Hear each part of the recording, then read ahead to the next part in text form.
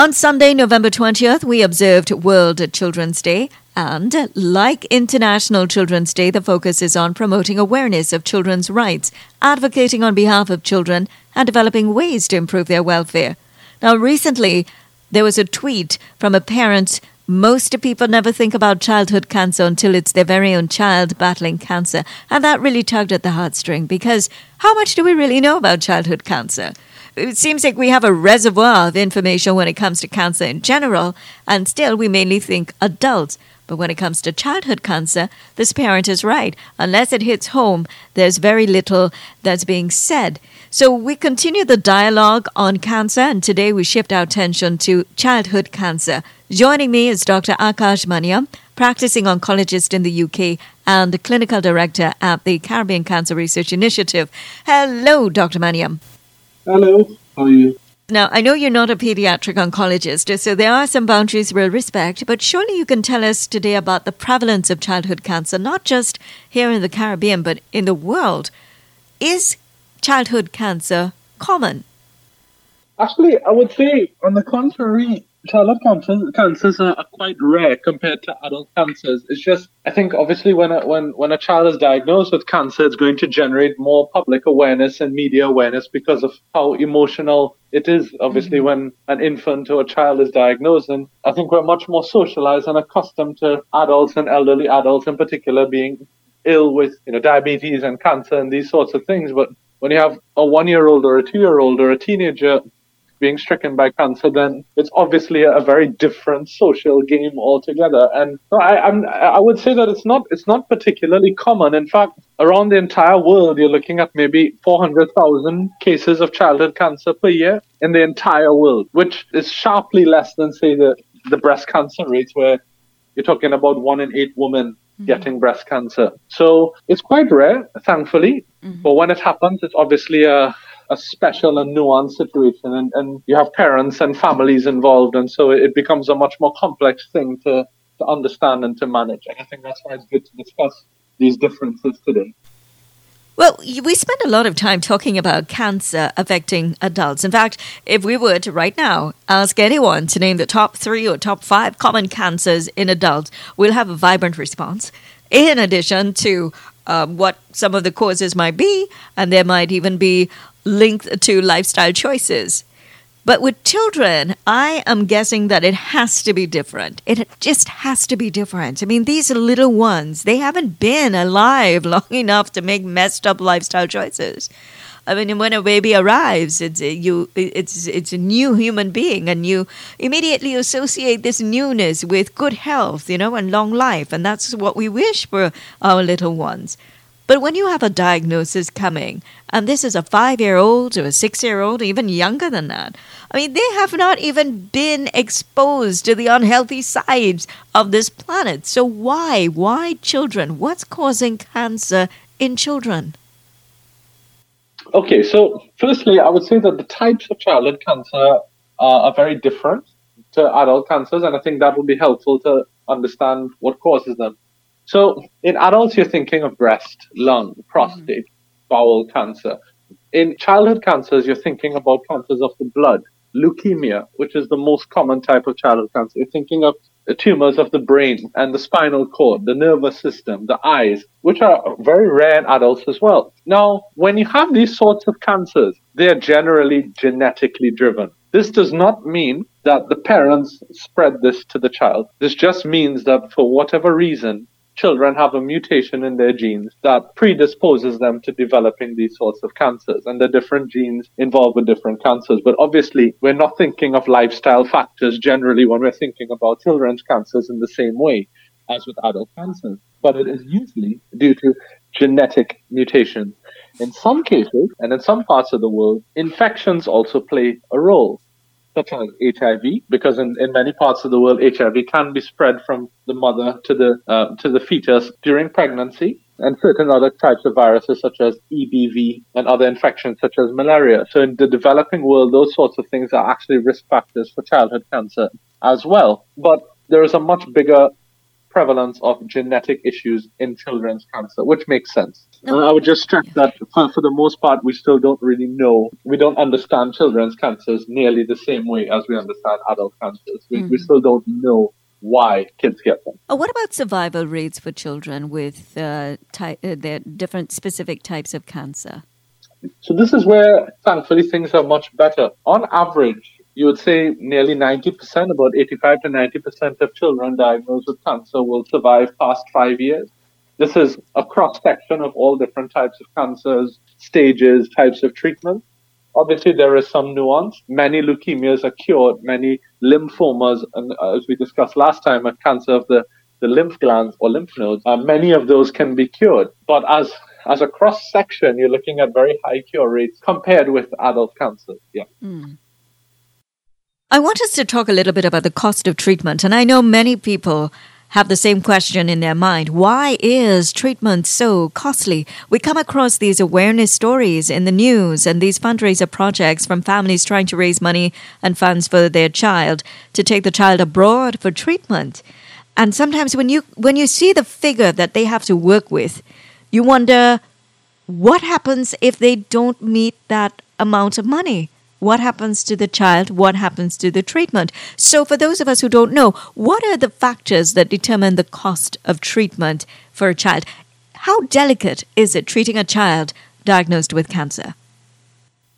I think this is perhaps the most important thing to cover today. I think that when you hear these terrible, tragic, heart-wrenching stories of children, of teenagers developing leukemia, particularly within the Caribbean and other low to middle-income countries. You often see pleas by families for financial assistance or resources to be able to help their child get the treatment they need, because often these treatments are not available within, the developing world. Now, if we take a leukemia is something that is very resource-intensive to treat. It is very difficult to treat if you don't have the infrastructure and the setup to do it.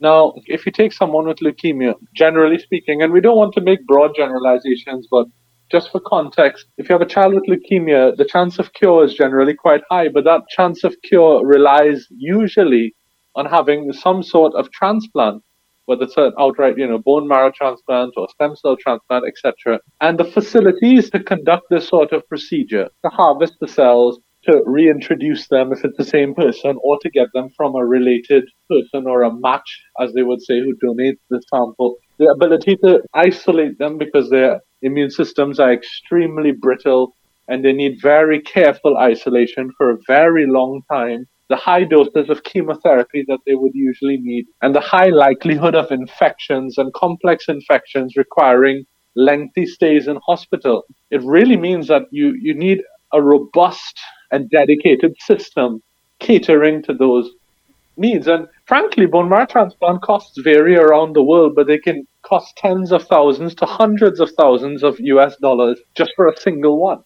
for a single person to go through this entire journey, which is exorbitant. And that is often what it takes to be able to effect the type of cure that you're looking to achieve. So those are generally the sorts of treatments that you would give to someone like that. And unfortunately, those are also the sorts of treatments that one would really struggle to provide in a lower resource setting, to concentrate that level of infrastructure and expertise across the spectrum, from physicians to nurses to lab staff to transfusion staff to pharmacy, etc. I think we're much better off than many places in Trinidad, but we still have obviously a long way to go. For the other types of cancers in children, treatments can be fairly similar in that you're using surgery, you're using radiotherapy, you're potentially using chemotherapy. The principles are very similar, it's just the types of cancers are often different. But I think leukemia is a very good one to think about because, I think it brings up so many emotions as a country. There's such a change in the way we look at it. So it's really sad when we see those stories, for sure. Now, this might be a bit uncomfortable for some listening who've lost a loved one to cancer, especially a child or those of you with a loved one battling cancer. The purpose of this episode is to share vital information. And when we are properly informed, then we can make empowered decisions. Also, for those of us not in such a situation, that we are able to approach this with greater compassion and understanding. So, Dr. Maniam, when it comes to a child and their family, so let's just say you raise enough money and you're able to take your child to this other country for treatment. You uproot yourself. You have to make so many adjustments to your job, to your finances, to other family members, and you take this child already vulnerable to a different country where you don't know anybody. You settle in there. You have to make adjustments there as well, and then take the child to the hospital where there's the treatment to take place. And you often read about the success stories. Things went well, they had a transplant done, and the surgery went well. Recently, there was a story where we were being updated on such a situation. Only some time after, we learned that the child died because of an infection. So there was optimism and there was so much hope and everybody felt so relieved. And when that news broke, I could almost hear this resounding reaction. What went wrong? And you're hearing about an infection. So without specific details, what is it that could go wrong when a child goes in for treatment and you hear that the transplant went well, but then they picked up an infection and unfortunately the child did not survive? And I think this is important because dying of an infection after a transplant doesn't mean the transplant wasn't successful. And it's a horrible reality because to me, the major aspect of leukemia care is after the transplant. That's when you are most vulnerable. It often requires a lengthy period of hospitalization, a lengthy period of close observation. You're on very powerful medication. The immune system is extremely fragile. But to keep someone in another country for 3 months, for 6 months, however long it takes to fully recover is just not practical. It's exorbitant. It's so expensive to be able to do it. Plus, it's obviously devastating for the child and for the family because you're in a foreign environment and that's not easy. But the reality is that with these sorts of treatments, the complication rates are going to be very high. You're dealing with fragile immune systems due to the cancer and then very fragile immune systems due to the treatment. Because for a leukemia, it's the bone marrow where the immune cells are made, where all blood cells are made.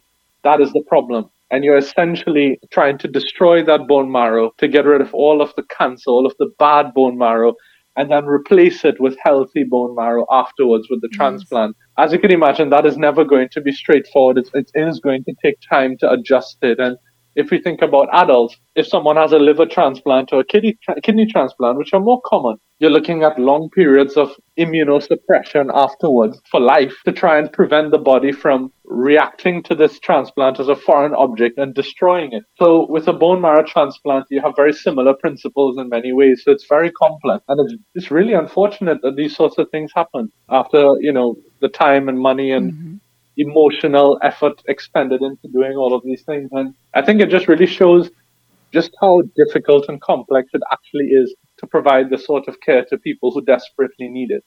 Now, Dr. Maniam is an oncologist in the UK, but he's also a clinical director at the Caribbean Cancer Research Initiative, the CCRI. Maybe you've never heard about them? It's a great opportunity for you to learn more because they offer a number of services. And sometimes, based on your situation, you just need to talk to somebody, share your experience, and get some good advice. They just might be the people you need in your life. So, Dr. Maniam, just to share with us some details about the CCRI. Sure, happy to. So anyone can just go onto our website, which is ccrinitiative.com, and just browse through the web pages. All of the contact information is there. You can contact us directly through the website. Your email address is there. The phone number, the WhatsApp number, everything is there. So you can just reach out to us. If you have any questions, you're not sure of your treatment plan, you're not sure of what's going on, you're feeling scared or concerned, just reach out. We'll always be able to support and we'll be able to redirect your queries at least to the right people. So just reach out to us. We'll be happy to help.